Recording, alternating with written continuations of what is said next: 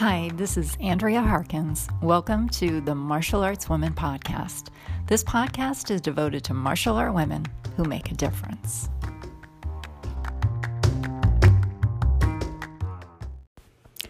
A child to Holocaust survivors, Zosia Gorbaty candidly shares the story of how her parents survived the most bleak and hopeless times of their lives. They were literally walking to their deaths at a death camp and somehow miraculously found each other thanks to her father's whistling of a few notes of a familiar song. They were able to escape. The story is amazing. Zosia's father was a concert pianist, and her mother was a linguist who spoke many languages. Not surprisingly, Zosia was trained in piano as a young girl and also learned to play the oboe in school. After she graduated from college, she traveled Europe by herself, where she realized how many freedoms and privileges women in the United States had compared to these other countries. On her journeys, she experienced a devastating incident in Greece, which she explains further in this podcast. Zosia shares her commitment to martial arts, her instructors and styles, and how she met and fell in love with her husband of more than 40 years. Today, she's a 9th degree black belt. Along with her expertise in martial arts, she holds a master's degree in physical education from NYU, as well as numerous fitness certifications and yoga practice. She worked as a rape crisis advocate at Mount Sinai Hospital, and she conducts many self-defense and creative martial arts seminars. At 73 years old, Zosia is a vibrant martial artist who practices martial arts daily with her husband, including her favorite weapons, a wooden short staff, a walking cane, and a stone bead necklace that she created herself. She enjoys gardening and Chinese brush painting, and she and her husband cherish their dog, aptly named Sifu Silverfoot, who brings them so much joy. Don't miss this fascinating podcast from a truly passionate and personable martial art woman, Zosia Gorbaty.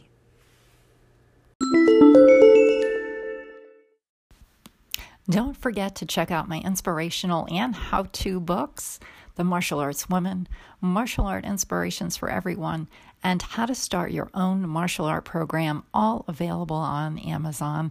I hope these books inspire and encourage you to be the person that you want to be. Hi, Zosia. Welcome to the Martial Arts Women Podcast. Hi, Andrea. Thank you so much for having me. This is so exciting because you have an amazing story. You have amazing stories. So I think people are going to really enjoy hearing about your life and all of the different aspects, from being a child to Holocaust survivors, to your love for music, your fitness and yoga, your trainings, your travels, even being a rape crisis advocate, and of course, a lifelong martial artist. So thank you for being here again. Wow, you really capsulized it pretty well. Thank you.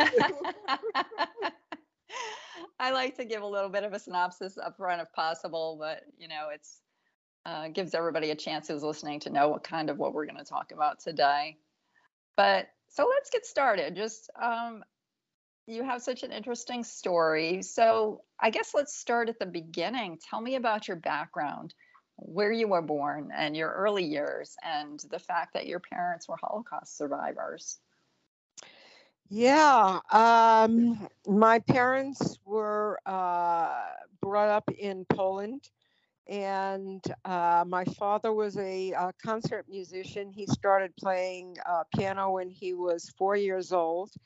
And by the time he was 20, he was the youngest instructor teacher at the Warsaw School of Music, which was very famous at the time. My mother was an amazing woman. She was a linguist. She spoke about 6 different languages and had a master's degree in Latin and Greek. And they got married right before the war broke out, and they were in Warsaw at the time. So when the war broke out, everything changed for them, and they were actually able to survive because they secured false papers. They secured birth certificates that made them seem as if they were not Jewish. And because my mother was a linguist and spoke fluent German, she was actually able to get a job working for the Germans in an office, which allowed her to get various perks, such as bottles of vodka, which they traded for potatoes so they could eat. So they had a very hard time. My father's uh, whole career was interrupted by the war, unfortunately, and luckily they survived. They all were on their way to a work camp, and there were thousands of people walking. That's how the Germans did it. They just had people walking, walking, walking to these death camps. And my parents were actually separated, women on one side, men on the other side. But because my father was a musician, he had they had this special whistle that was about 8 notes from a very well-known piece, and he kept whistling and whistling that 8 notes until he found my mother, and they escaped one night while everybody was walking. And that's one of the stories that they told me about the war. So after the war ended, they wanted to come to the United States, but it was very difficult to get entry into the United States at the time. So they moved to Vienna, and they were in Vienna for several years, and then I was born there, and that was 1949. And about a year later, they took a ship and arrived at the port in Boston, and took a train to New York City, where they then met up with the very few relatives that had left Poland before the war. Mm-hmm. And so we, for the first couple of years, we lived above a grocery store that my father's older brother had owned. And it was a small 2-room apartment. They had a piano there because that's what my father did. And apparently my crib was right next to the piano. And my parents told me that my father would play and I would be sleeping through it. Maybe I would raise my head and look at him, and then I would go back to sleep. So I was surrounded by music from a really early age. That's amazing. Well, let me just stop there for a moment. And Sure. Thank you for sharing that story. And of course, we've all heard stories. I've heard stories before, but I've never really heard it from somebody intimately involved in it. And so that was really interesting. And so amazing that your parents were able to escape. That's truly astounding. And the musician piece is incredible as well. So you mentioned that you were in the crib and your father would play the piano and he was a concert pianist. So did you have piano training as well? I really had no choice. From the time I was about 5 years old, I was forced to sit at the piano for anywhere, when I was little, probably half hour a day. As I got older, it was an hour a day. And it was something, again, that I had no choice.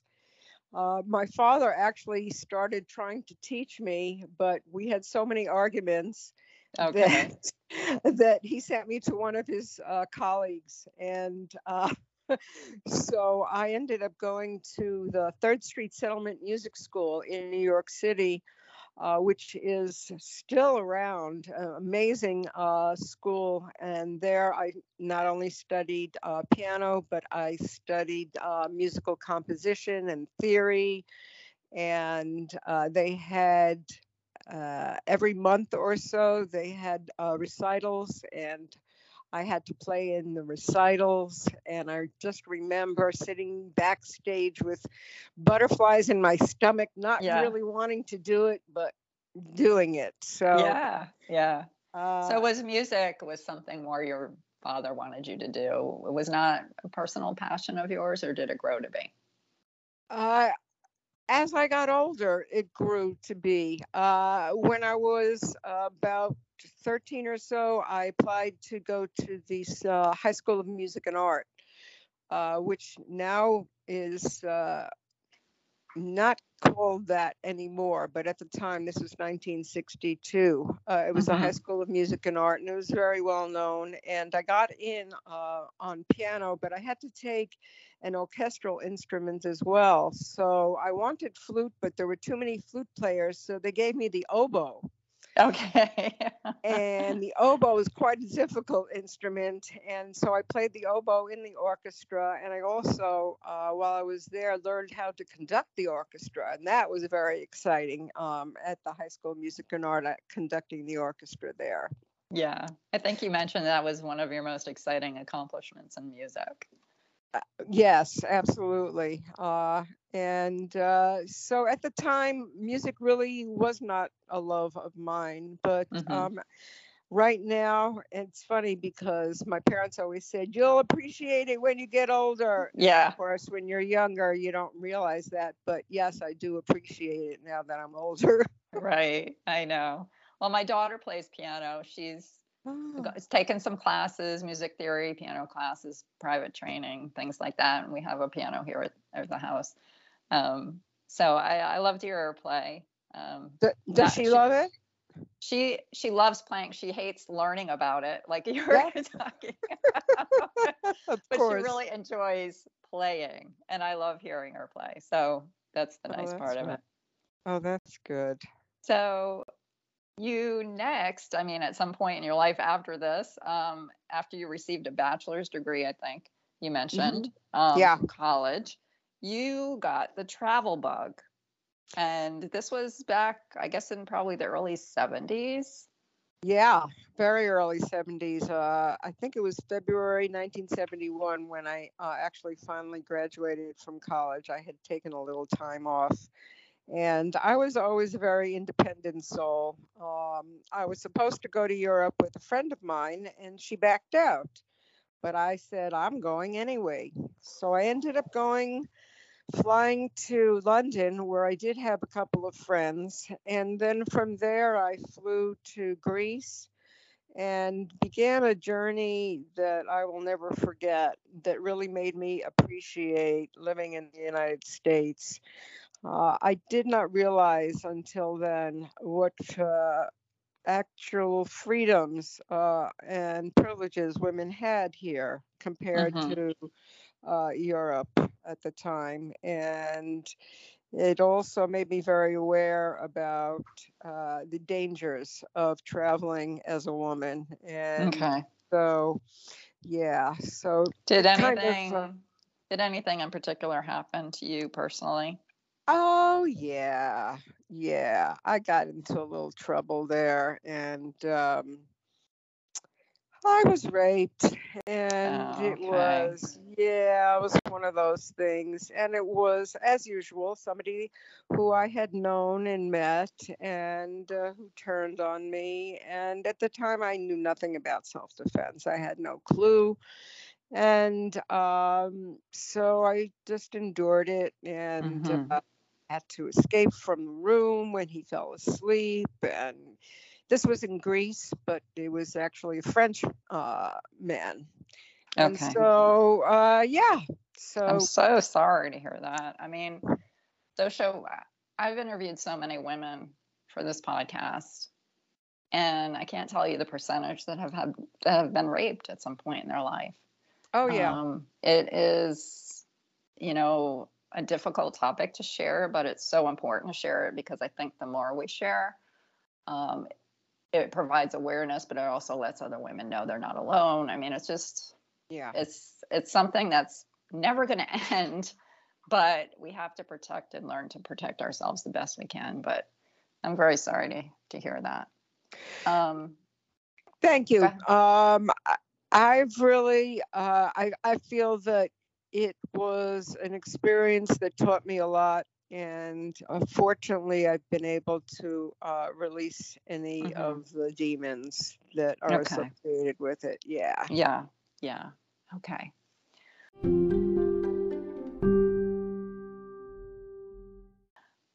I think it's time to delve into some martial art training. How were Hey. you? How were you introduced to martial arts, and what year did you begin training?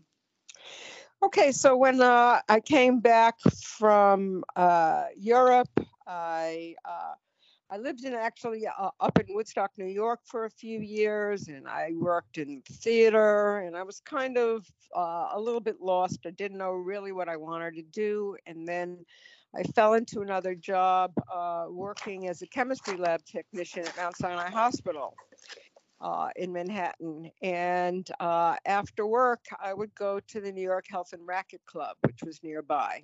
Mm-hmm. And I was primarily taking calisthenics classes. We didn't even have the word aerobics at that time. And I was taking yoga classes because I had already been involved in yoga for about 10 years at that time. Mm-hmm. And one of the classes that was offered there was karate. It was Nisei Goju karate. It was taught by a man named Wilfredo Rodin. And it just seemed really interesting. And it kind of spurred me on to think, well, maybe I could learn some self-defense so I would never have to go through what I went through while I was in Mm-hmm. Europe. And so I started taking those classes. And I stayed there for about 2 or 3 years.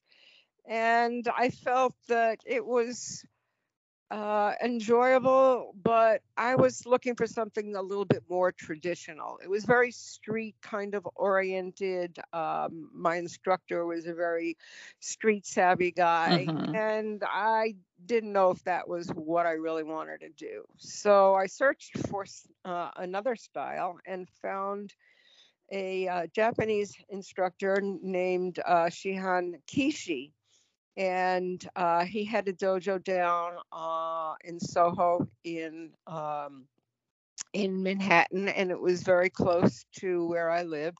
So I started training there, and that was Kyokushin Karate, which, if you're familiar with that, is a very hard style. Mm-hmm. And I think it's really much more a man's style. Yeah. Everything is, yeah, very, very rough. At the time, we were doing a lot of sparring. We weren't allowed to wear any kind of protective equipment at all. And I just, I got so many injuries. I still Yeah. have one that will never leave me. So, again, I stayed there for about 2 or 3 years. It was pretty exciting. One of the most exciting things that happened was being introduced to the great Maso Yama, which Mm-hmm. whom you probably heard of. I remember he was coming to visit our dojo, and everybody in class was in our gi, barefoot, and we had to go down on the street in Manhattan, and we were standing in front of the dojo waiting for him to arrive. And he was bigger than life, and it was very exciting. I still have his book that he autographed. I got a first Q diploma from him, and it was a very exciting time. But again, I felt that after a while, this is not a style for me. It was just too hard. Yeah. So I was in the midst of working on my master's degree in physical education at NYU. And for my master's thesis, I had a research project that compared the incidence and severity of injuries in high school football to martial arts. And I did that by uh, going to various dojos, interviewing the instructors, and giving out questionnaires to the students. And I had previously met several martial arts instructors, and one of the ones that I had met was Sensei Chakazulu. And so I called him up and asked him if I could come over and interview him, and he said sure. And when I was there, he said, why don't you bring your gi one day and come and just try a class? And I said, okay. And I was astounded because it was so much fun. And I had not known about fun in martial arts. Everything was very serious in Kyokushin. Mm-hmm. But at Sensei Zulu's dojo, he had music. There was a lot of tumbling. There was floor fighting. Everything was more creative. And I was about to receive my black belt in Kyokushin. I was about a month away from it. And I decided to leave. I said, it's not that important to receive my black belt there. I want to be someplace where I'm happy. Yeah. So I started training at Sensei Zulu's dojo. And that was in 1981. And so that was, it was a legendary dojo at the time because in New York in 1981, there were very few schools. Okay. Right, now you go to every block and there's another dojo. But at the time, there were very few, and it was very well known in New York City. And that's where I started training. Mm-hmm.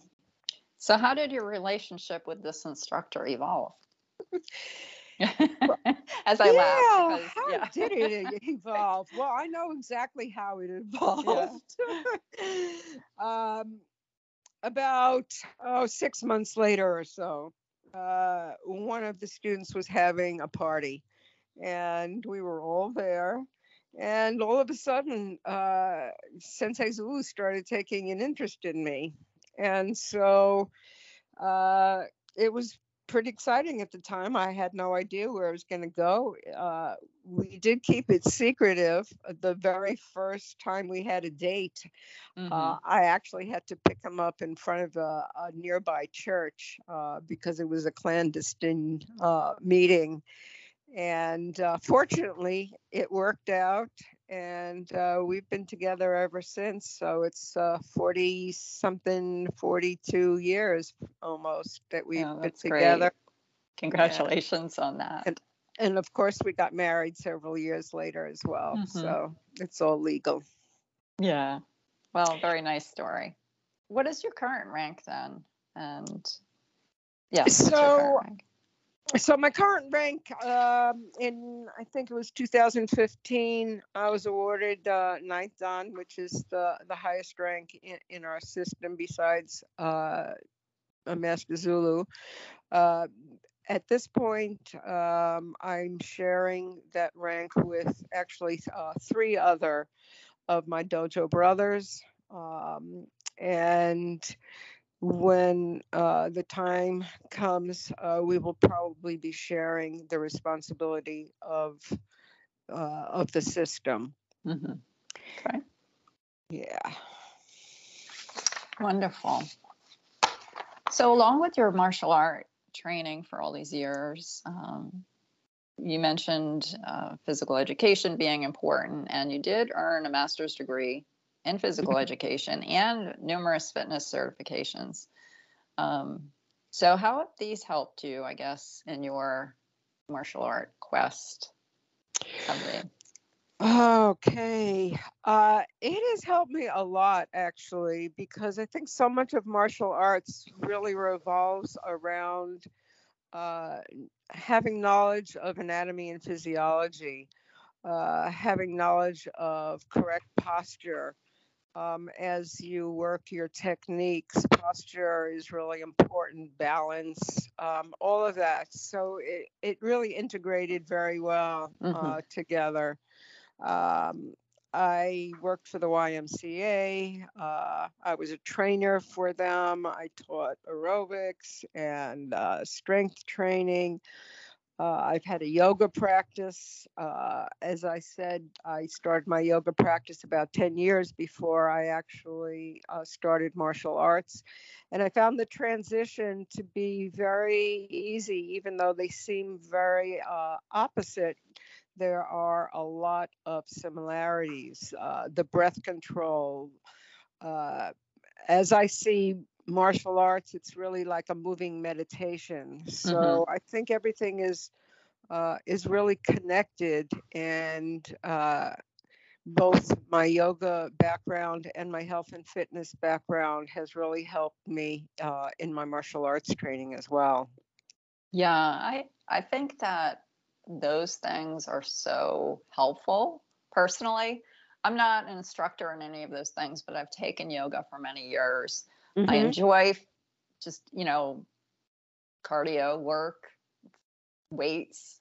And, there are some martial artists with the mindset that you should only be doing martial arts, like that's it. And for me, it was just never that way. I always had to do the cross training because I enjoyed it, but I also found that it actually helped me so much. I And when think you were, cross training is really important. yeah, I do too.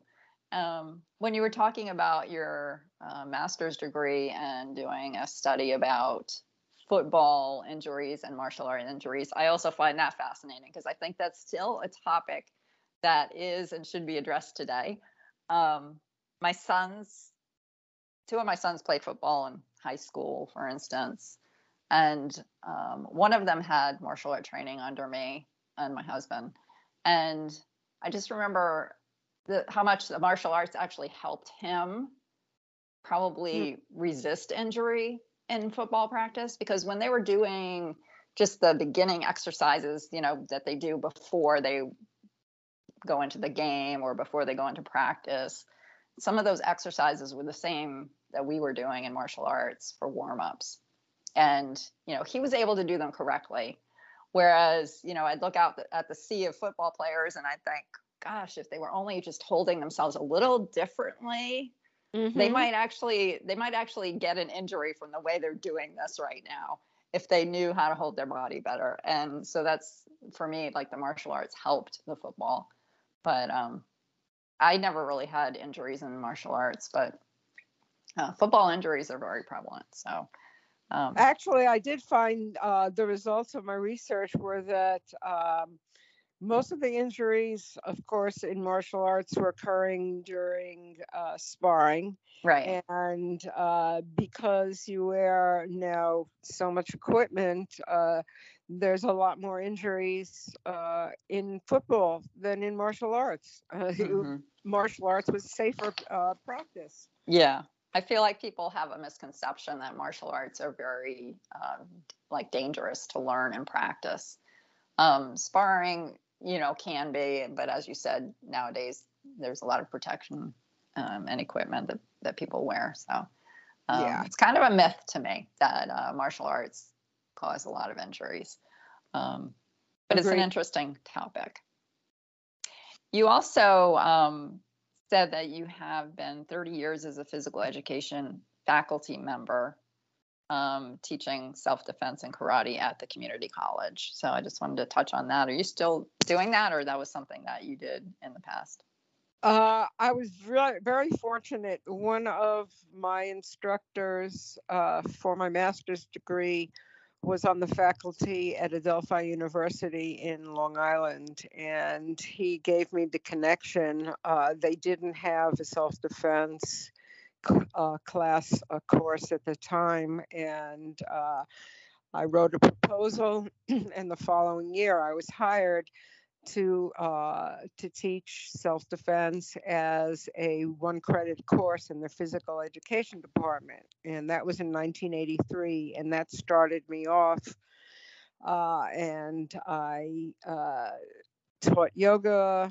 I taught self-defense. I taught traditional karate, and there for several years, and then got a job as an adjunct teaching at the City University of New York, Queensborough Community College. And so for 30 years, from 1983 till 2013, I taught as an adjunct at these colleges, and it was absolutely wonderful. I loved working with these young people because I found that I could really influence them in a positive way in so many ways, not only in martial arts, but just in life itself. And I still have connections with quite a few of my students, and it's been great just watching them as they get older and get Yeah, married and have careers and all of that kind of stuff. that's wonderful. Yeah. I think even today, it's so difficult to get into the colleges to teach martial arts as a accredited class or even just as a physical education class. There are so many instructors out there who would love to do that, but it seems like there is a lot of barrier to that. So, Having a master's degree was very, very helpful. And yeah. I think that if you don't have a master's degree, it's almost impossible to get a job in a college nowadays as an adjunct. Yeah, that makes sense. Yeah. And I have written down here too that you've taught women's self-defense, just for years outside of the college programs. You taught your friends out of your home, and you've taught in different venues throughout the years. Is there anything you want to touch on about that? What I want to touch on is how amazing that women's self-defense has grown over the years. When I first started teaching, I was just teaching some of my friends some of the basics that I had learned in karate, and that was like 1978. And then I started teaching at the colleges, and I kept trying to do workshops. And at the time, without the internet, it was very difficult trying to get people in. I would offer things, and it was like pulling teeth. A lot of people didn't believe in it, or there was just a lot of resistance. And over the years, it has gotten so much more popular. Now there's just a vast array of self-defense that's offered all over the place. And I think that's really wonderful. But at the time, it was pretty difficult. I also, there was no rape crisis intervention programs at the time.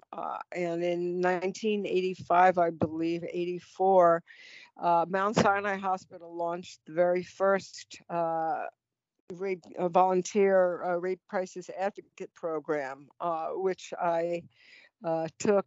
And then for several years after that, I was on call overnight. So what would happen is if I don't want to call a victim, I want to call a survivor of rape came into the emergency room, I would be called, and I would have to go to the emergency room and basically hold her hand, allow her to vent whatever she needed to. I would call whatever family members, support systems. I would just be there to hold her hand during the examination and do whatever I could so she wasn't alone. And that was that was I get chills just thinking about some of the experiences that I had there. And now it's much more prevalent, and there are those kinds of programs all over the country. And I think they're so valuable. Yeah, that really sounds so important. Women going through this type of situation, to have somebody right away. Yep. Another woman that they can at least hold on to a little bit and feel some comfort. Yeah. So that is really a beautiful thing that you've done there. You've conducted many seminars. What are your seminars typically about? Do you do self-defense or other martial art topics? I really have two different kinds of seminars. I have a self-defense seminar, and that's pretty much standard kind of stuff. Depending on the length, I go through a lot of the basics, which are often referred to as the five fingers of self-defense, which was developed at the National Women's Martial Arts Federation self-defense program. And basically that's number one is think. So things like what kind of situation are you facing? There's a spectrum of violence. So it could start off with somebody just harassing you, or it could start off with somebody jumping you. And so recognizing what kind of danger you might be in, setting boundaries, trying to de-escalate a situation before it happens, trusting your intuition. So we talk about all those kinds of things. Then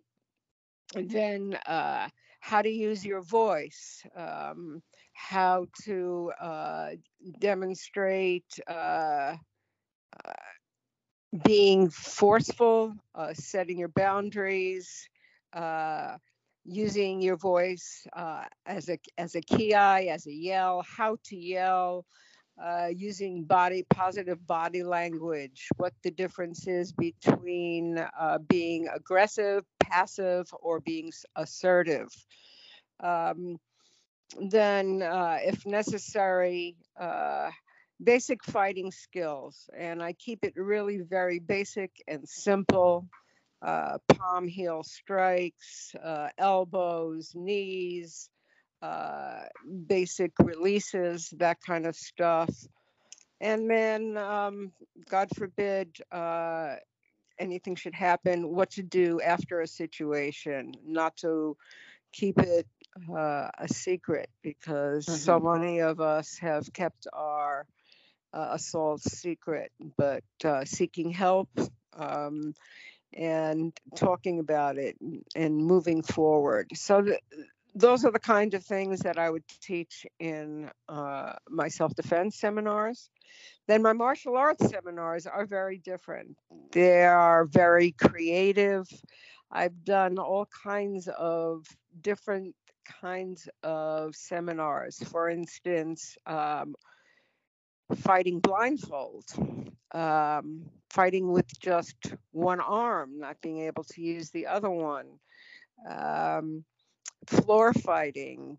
I have probably, at least maybe 24 different kinds of martial arts seminars that I've done over the years. Working with music, how to use rhythm. Yeah, that's a big one of mine. That sounds fantastic, that one. But they all sound great. I think that you've done such amazing work with your martial arts, with your seminars, and all the knowledge that you have to be able to share that. I know that you're, a member of a lot of associations, and I don't know if you want to mention a couple of the top associations with which you're affiliated. Well, there are 3 women's associations that I've been a member of for many years. The National Women's Martial Arts Federation, that I've been a member of since 1982. Pacific Association of Women Martial Artists, and the Association of Women Martial Arts Instructors as well.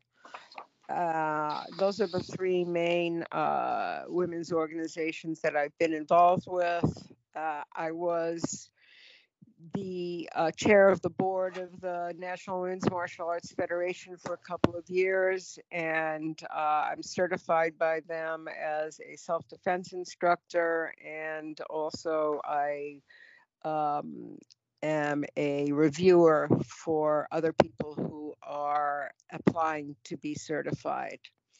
And then the Association of Women Martial Arts Instructors, that's only been around since 1998. And I say only because the other one's been around since the 70s. But I Yeah. was the Association of Women Martial Arts Instructors from 2008 till 2014. I was their executive director. And one of the most fabulous things that I think I've done, along with one of my other colleagues, Janice Okamoto, Hanshi, or professor, I think is her title actually. We were on the board together. And in 2012, we decided that we need to do something to recognize some of the fabulous women instructors in martial arts. And we realized that the men are always giving accolades and trophies to each other just for being alive, not for doing anything in particular. I don't want to put them down. Yeah. But it was like they're always giving each other, oh, you're fabulous. Here, take this trophy, take this award. And we decided some of the women need recognition. So we founded the Ame Hall of Fame. And the Hall of Fame basically recognizes any woman in the martial arts who's devoted 30 plus years towards her art and teaching. That was the only criteria. She didn't have to do anything else. And the very first time we did this in 2012, I had a list of over 100 women that I actually invited, and over 30 of them showed up, and it was the most exciting time. And since then, over 75 women have been inducted into the Ame Hall of Fame. And these are women, some of them who I'm sure are well known: Arlene Lemus, Kathy Long, Graciela Casillas, Cookie Melendez, Restita de Jesus, but also many, many women who have just been in their own dojos and who are not well known, who haven't gotten any publicity. And we are just so happy that we've been able to recognize them, as well as a few of my dear colleagues such as Barbara Feldman and Peg Strain, who passed away already. And I'm just so happy that we were able to recognize them before then. Yeah, that's awesome. And, Restita de Jesus, she and I actually do a podcast together. So, I've known her for a few years, and I wrote a book called The Martial Arts Woman. She's in that book as well. I know, Kathy, I have it. Okay. Yeah. And Kathy Long, she does some of the podcasts with us too. And then we have another friend, Jane Larkin Miser. So, it's really nice to be able to connect with the other women. And what you did with honoring these women is a lot like what I'm trying to do with this podcast and the books that I write, or to get the stories out there and to celebrate women who are martial artists. Because like you said, men have a lot of platforms, and they also have huge groups and communities where they support each other. And it's hard sometimes to get in as a woman, to infiltrate into any of those, or to be seen as somebody who's competent or serious. And so it's nice to at least know that we have each other, and to continue to build communities for women martial artists as well. Not to say there's anything wrong with the men, because I worked out with both, and I enjoy practicing martial arts with men and women. We're all students of martial arts together. I actually have trained primarily with men. My dojo had very few women. Even though we all, tried to encourage women to come in, it just didn't happen. And so the few women that were in my dojo were always working out with men, because we always figured, that's what we really need to work with, to defend ourselves, to improve. Yeah. So being a member of these women's organizations and going to their yearly camps and conventions really gave me an opportunity to uh, bond with the women a little bit more, and Right. kind of a relief from all the testosterone that I was Yeah. always surrounded. Yeah, exactly. I mean, I think we need both men and women. We need to work out with both. And primarily through my training years, it was mostly men as well. I started in 1989, Uh-huh. and there were, just a handful, a couple of women. It was a community center, so there were a lot of people training, Hmm. but again, primarily men. I had my husband with me, and we trained together, so that was kind of nice.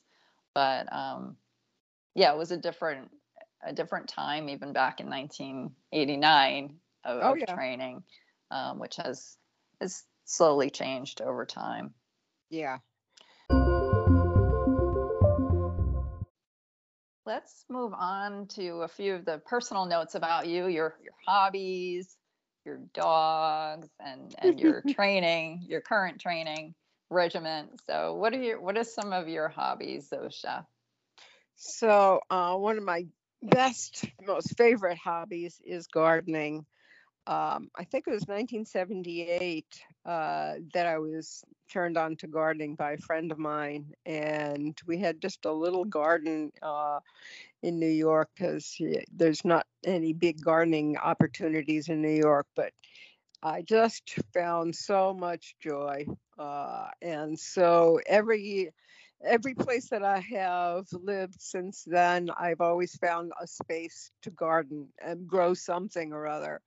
And now my husband and I moved to California in 2017. We live in a senior community called Laguna Woods, and they have two large garden centers with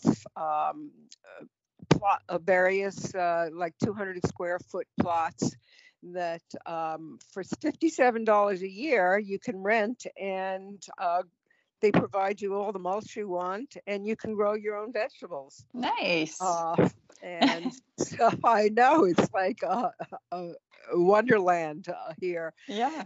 And so I have a plot and I grow all kinds of stuff. Every year I try to grow something new. This year I tried to grow okra, and my okra is like almost as tall as me. I cannot believe. It was Wow. just very exciting. But I grow tomatoes, of course, and zucchini and arugula and Swiss chard and just a whole different host of vegetables and herbs. That And so sounds delicious, by the way. Sounds it is delicious. delicious. So that's uh, one of my main things that I do. And when I go into the garden, it's kind of like martial arts. When you're doing it, you can't think of anything else. So yeah. it's a form of meditation. And then uh, we have there's a Saddleback Community College here has an emeritus program, which now, of course, is online on Zoom. But when I started, it was in person, and they offered Chinese brush painting. And so I started doing that, and I got pretty involved with this Chinese brush painting, and so that's another hobby of mine. So those are my two main hobbies. And then last year, exactly a year ago, we got a little dog. He's a mini schnauzer. We got him when he was 8 weeks old, and we named him Sifu Silverfoot. And we just call him Sifu, which is pretty funny. Yeah, that's cute. Oh my gosh. Yeah, that's And funny. he's an absolute joy. He's brought a lot of joy into our home. My husband is a former U.S. Marine. He served from 1956 to 1962, and he grew up in Harlem. He's African American and actually Afro Caribbean, And so he's gone through a lot of trials and tribulations in his life and has experienced some PTSD. And having this little dog in the house has brought us both so much joy and comfort. And so Sifu Silverfoot is now our little companion. And our latest thing that we're doing with him, because he's finally a little older and calms down a little bit more. He's 13 months old. We in California, it's very dog friendly, and they have a lot of outdoor restaurants that allow dogs to come Yeah, with you. So we've been doing that, and that's been a lot of fun. that's great. I have so many friends. I don't have any pets right now, but dog lovers are abundant, and they all have wonderful stories to share about their beloved dogs, and I enjoyed yours as well. And finally, I guess, where do you train these days? What do you do for your martial art training? Well, as Jackie Chan has said, um, everything is kung fu. Yeah. So, uh, as a side note, in New York City, it was really difficult to find a space for any length of time. Uh, we would, I actually counted. So since I started training with my husband, we have had 14 different dojo spaces. Okay. 14. And the reason is because we were always renting a place and something would happen. It would close down, the rent would be increased. So it's been very interesting because every space that we went to, our training had to change a little bit because of the environment. And I think that's a great thing because too many people train in these large dojos where they think it's going to be the same space all the time with comfortable floors and just a lot of space to move.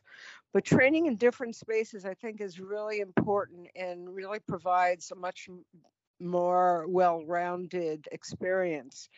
So right now, our dojo is under the sky. Uh, Fortunately, we live in a place where we can just walk outside and train. So every morning, like clockwork, because my husband is still a U.S. Marine, once a Marine, Mm-hmm. always Marine, at 8 o'clock every day, except Sundays, we go right outside and we train. We put on our earphones because we like to train with music. And most of our training is with our favorite weapons. And I have three. Okay. Um, I have a short staff or a Joe, but not one of those flimsy ones that people are spinning around and yelling in the tournaments. To Mm-hmm. me, that kind of acrobatics. Right. My, mine is a solid wood, pretty heavy, uh, short staff. So that's my favorite weapon. My second favorite weapon is a walking cane. Um, and my third favorite weapon is actually a weapon that I made myself. It's a necklace made out of stone beads. And it I guess it's more of a whipping type of weapon. Yeah. Uh, um, and that's pretty much what I train with every day. And then I do uh, my basic stretching, breathing exercises, and empty hand work as well. But it's out there under the sun or under the stars, depending on what time of year Yeah. it is.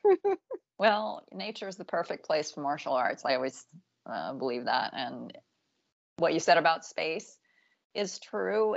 You can practice martial arts in any space. So, whether you take bigger or smaller steps or whatever, but you can train anywhere. And it's important for people to remember you don't need a dojo. You can train wherever you'd like. How long each day do you do your training? You said you start at 8. It depends. Usually, oh, could be as short as 30 minutes of Hmm. continuous movement. Could be 45 or an hour. It could Okay. be longer. It depends. We also have a mukjang, Yeah. yeah. So we can train on that as well. So it depends. I don't really look at the clock. I Hmm. work out how I feel, but it's usually a minimum of 30 minutes because I like to get some of my movement, get sweaty, and do a little cardio. Yeah, that sounds great. Well, I don't have any more questions today. I think we covered a lot of information, and it was, again, so interesting because you've had so many different experiences. I really appreciate your time, Zosha. Is there anything else you'd like to touch on today? Um, well, I was born in 1949, so I am 73 years old, and I just want to say that I think martial arts, you can do it forever. You Yeah. just need to learn how to modify your training and accept that your body is going to change as you age. But you can still remain fit, and you can still explore all different uh, kinds of martial arts and all different kinds of techniques, and it's a lifelong pursuit. So there's no, oh, I'm too old. I don't believe in that at all. Yeah, that's great advice. I think sometimes we forget that or we get discouraged, and there's really no need to get discouraged as you go through. Um, Perfection is not required, is what I always say. It's about your personal training and how it affects you in your life. I think one other thing I'd like to say is that I think too many schools try to create clones, and if you're in a particular style, you have to be exactly into that style, and they don't encourage creativity. And I think creativity is really important, and the more creative you can be, the more you can fit whatever style, whatever martial art to your body, to your way of thinking. And if you really want to stay in martial arts forever, it's important to do that. You need to develop a style that best suits your body and your mind. I agree with that. I'm glad you brought that up. That's something I encounter frequently because part of what I really enjoy about martial arts are doing kicks. I still have a lot of flexibility. And Hmm. so I'll post photos of me doing kicks to inspire other people. Hey, I'm 59. If I can do this, you can do it, or you can try something, or you can learn it your own way. I do get backlash sometimes from people about the fact that I'm not doing a perfect kick. And to me, I've trained in Tai Chi, kickboxing, Tang Sudo, Taekwondo, and they all kick differently. So Yes. there is no perfect kick. And I always say too that I'm not kicking to give a tutorial. I'm not showing this kick as a way of teaching people. I'm showing this kick as a way to show what I'm doing. So yeah, I think there are a lot of people very, very centered on a style and it has to be this way, where in reality, the more creative you are in your own practice, the better off you are because you know your limits and you know where you want to improve and stretch yourself. It's important to learn traditional arts. I definitely learned a lot from it, but I think being creative also in your practice is really important. So I appreciate you bringing that up. Yeah, foundation is important, but after that, then what? Are you going to do the exact same thing forever? No, too Yeah. boring. Too Yeah. boring. I'm glad to hear you say that. I agree 100%. Excellent. Okay. Well, thank you so much again for being on the show. I had a wonderful time and I hope you did too. I did. Thank you so much. It's really been a great experience. I really appreciate it. Thank you so much, Andrea.